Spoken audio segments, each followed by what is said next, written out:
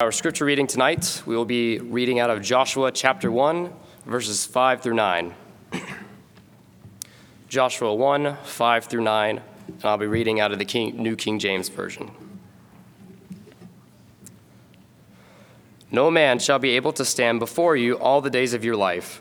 As I was with Moses, so I will be with you. I will not leave you nor forsake you. Be strong and of good courage. For to this people you shall divide as an inheritance the land which I swore to their fathers to give them. Only be strong and very courageous, that you may observe to do according to all the law which Moses my servant commanded you. Do not turn from it the right or to the left, that you may prosper wherever you go. This book of the law shall not depart from your mouth, but you shall meditate in it day and night, that you may observe to do according to all that is written in it. For then you will make your way prosperous, and then you will have good success. Have I not commanded you? Be strong and of good courage. Do not be afraid nor dismayed, for the Lord your God is with you wherever you go.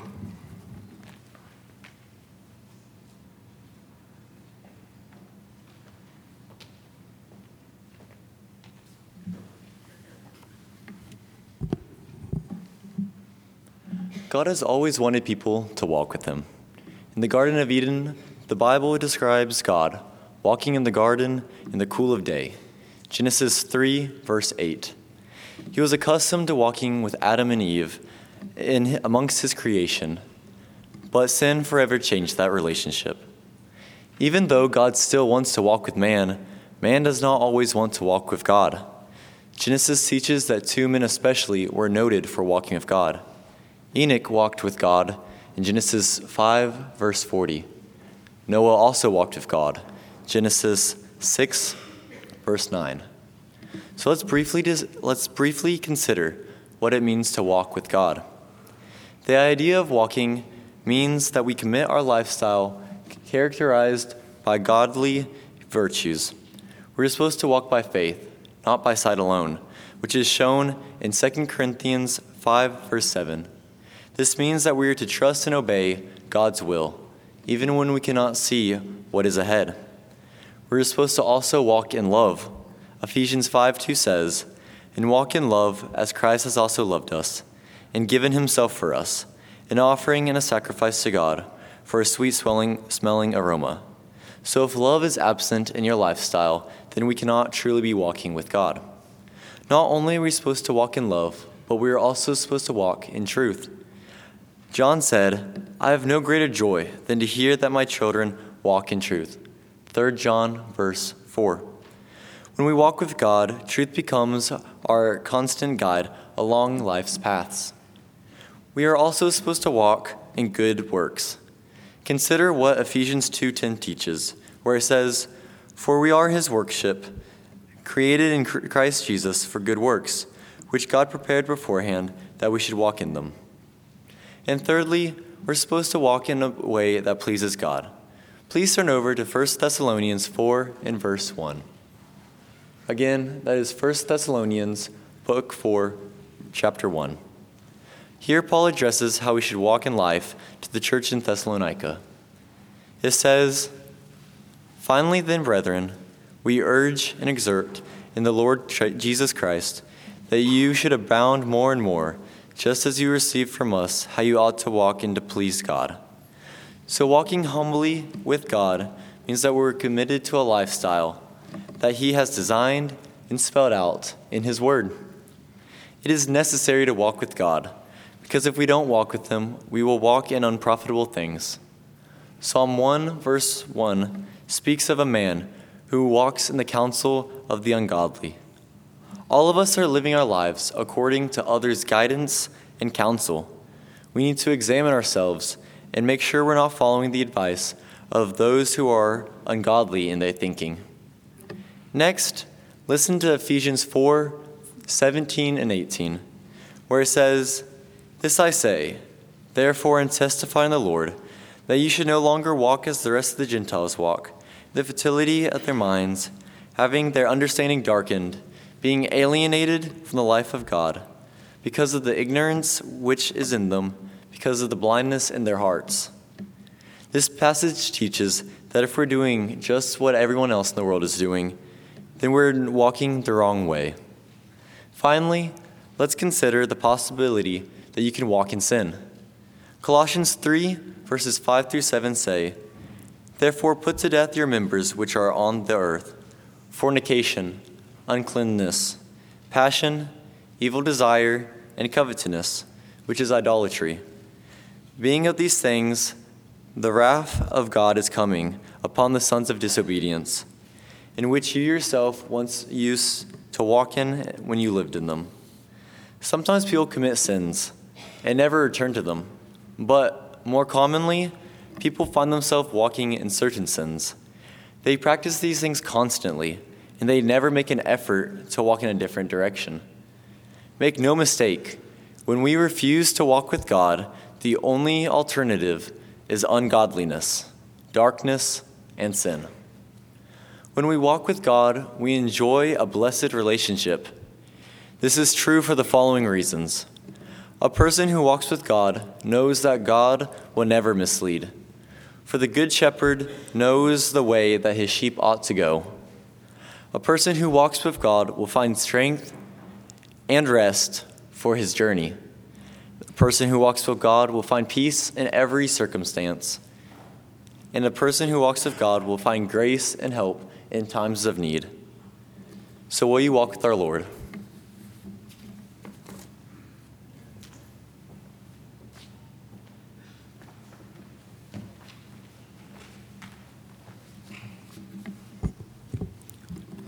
Be strong and of good courage. Those are some of the first words in Joshua chapter 1, verse 6. We are told to be strong and courageous by our Lord God Almighty. But how do we do that best? We must learn to become like children and see the examples we have in the scriptures. First, let's look at David, a simple shepherd who became a warrior and a king. David could have used Saul's armor when he decided to battle Goliath. But rather than use the armor he had never worn before, David decided it would be much better to trust in God. So in 1 Samuel 17, verse 40, if you will turn there, it says, "He took his staff in his hand and chose 5 smooth stones from a brook and put them in his shepherd's bag, in a pouch which he had. And his sling was in his hand, and he drew near to the Philistines." Now, we all know how David killed Goliath and became a Bible legend simply by standing strong and of good courage in the face of his enemies. And we all wish to be strong and of good courage in the face of our enemies, like David. But it's hard sometimes because our enemies may be intimidating like Goliath. Our enemies may tempt us in ways it feels like it is impossible to stand on our own. And standing alone, we may not be able to accomplish much. But David knew he was not alone. And David knew he had God with him. For David said in 1 Samuel 17, 45 through 46, "You come against me with a sword, a spear, and a javelin. Yet I come against you in the name of the Lord Almighty, the God of the armies of Israel, whom you have defied. This day the Lord will deliver you into my hands, and I will strike you down and cut off your head. This very day I will give the carcasses of the Philistine army to the birds and the wild animals, and the whole world will know that there is a God in Israel." David found comfort in knowing that God was with him, and that comfort turned into courage. God will always give us courage, no matter where we are. Now, let's look at Esther. As we all know, Haman tried to kill the Jews through the king's approval, as seen in Esther 3, 8 through 11. But when Esther, the wife of the king and a secret Jew, found out through her cousin Mordecai what Haman was planning, she was faced with the moral dilemma of what to do. What should Esther do to save her people while she has been hiding her own Jewish nationality? She needed a plan, so she fasted along with the other Jews, and she went to confront the king and tell him she was a Jew. knowing all too well that the last queen wasn't seen again because she didn't come to the king when he called for her. Esther understood that if you come into the king's presence without being invited, you could be put to death. But Esther stood strong and courageous. She went to her husband, the king, and she did not die. And ultimately, she ended up saving her people, having Haman put to death, and doing the will of God. This just proves that we can put our trust in God and He will give us courage always. Now, everyone in this room has someone who persecutes you in some form or another. It may be currently that there is more than one person, or that person has not shown up in your life yet, but they're coming. But when you think of them and all the horrible things they have done to you or will do to you, would you die for them? Would you love them? Would you even so much as go to the cross for them? If we're answering honestly, the answer to the questions are no, no, and no. But there was a person whose life was filled with love and courage. When he was answering honestly, his answer is yes, yes, and yes. Let's look at Jesus. While he was perfect, in every way, he was not some robot that came to earth because God programmed him to do so. He was God and became man at the same time. He chose freely to die on the cross for all of our sins. He is the ultimate example of standing firm and of good courage, even in the face of death. Jesus said we should be courageous, and we are supposed to do as Jesus has taught us. When Jesus faced death, he did not run and hide, but courageously faced the mob, the Sanhedrin, Pilate, and the cross. We are to strive to be like Christ, and when we consider what each of these examples teaches us, we can be strong and courageous in every circumstance. He will give us courage to anyone who asks for help, but we must also push ourselves to be strong and courageous. For example, it took a lot of my courage to get up here tonight. And we all need to be strong and courageous when avoiding the crowd and standing up for Christ. We must know our strength and courage comes from God and God alone. Will you trust in God? Will you stand strong and courageous in the face of persecution? Only you can answer that question. So what's your answer?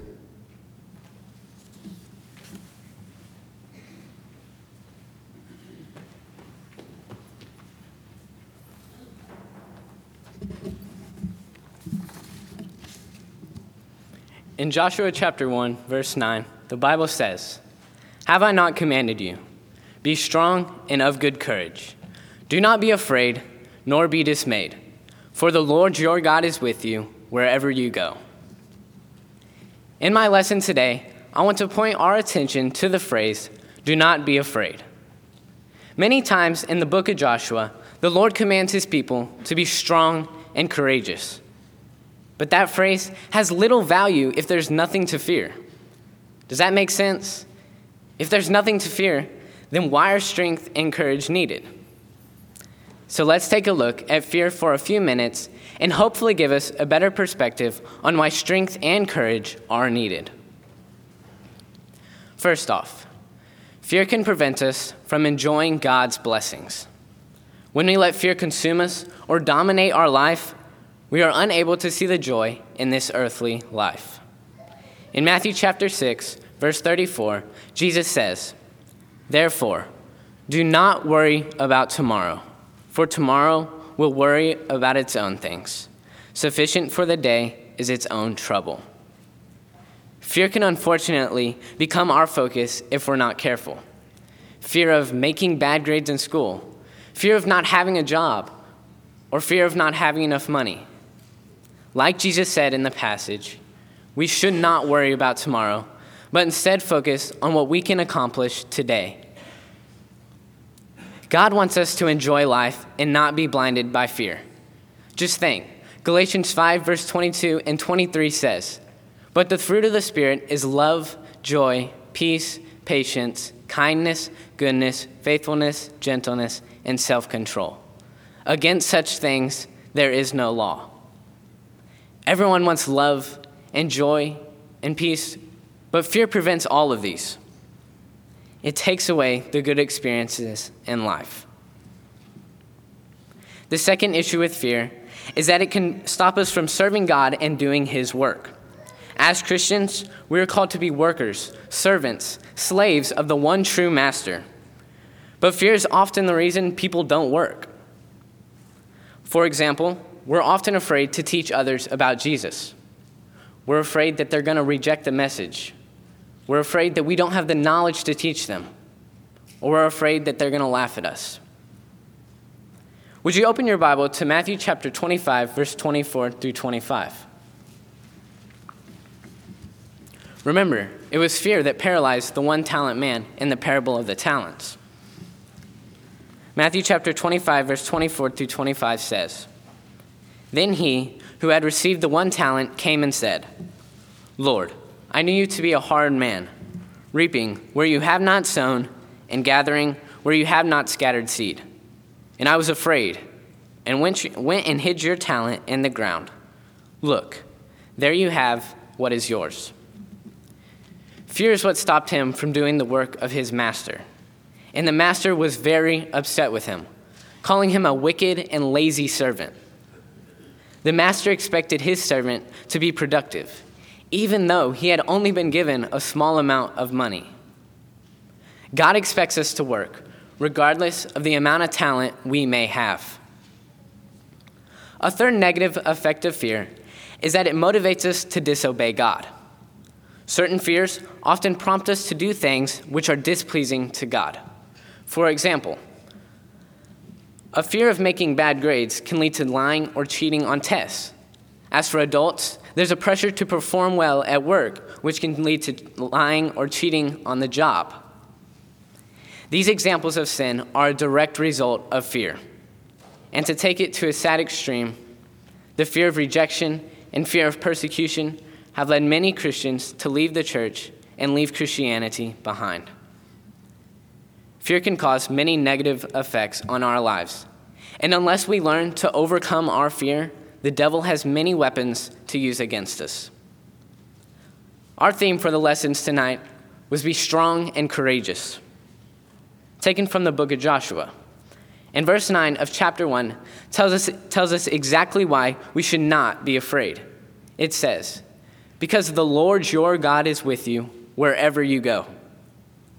Several times in the Bible, Jesus explains that fear comes from a lack of faith. One example of this is in Matthew chapter 14, when Peter tried to walk on water. Jesus says in verse 31, "O you of little faith, why did you doubt?" While it might be hard for us to accept, Jesus plainly points out that our fear comes from a lack of faith. If we can strengthen our faith, then we can shrink our fears. If we can strengthen our faith, then we can shrink our fears. To be strong and courageous comes with a complete faith in Jesus and his ability to save us from sin. Tonight, there may be some that are ready to commit their lives to Jesus and be baptized for the forgiveness of sins. If we can help you with any need, please come forward as we stand and sing.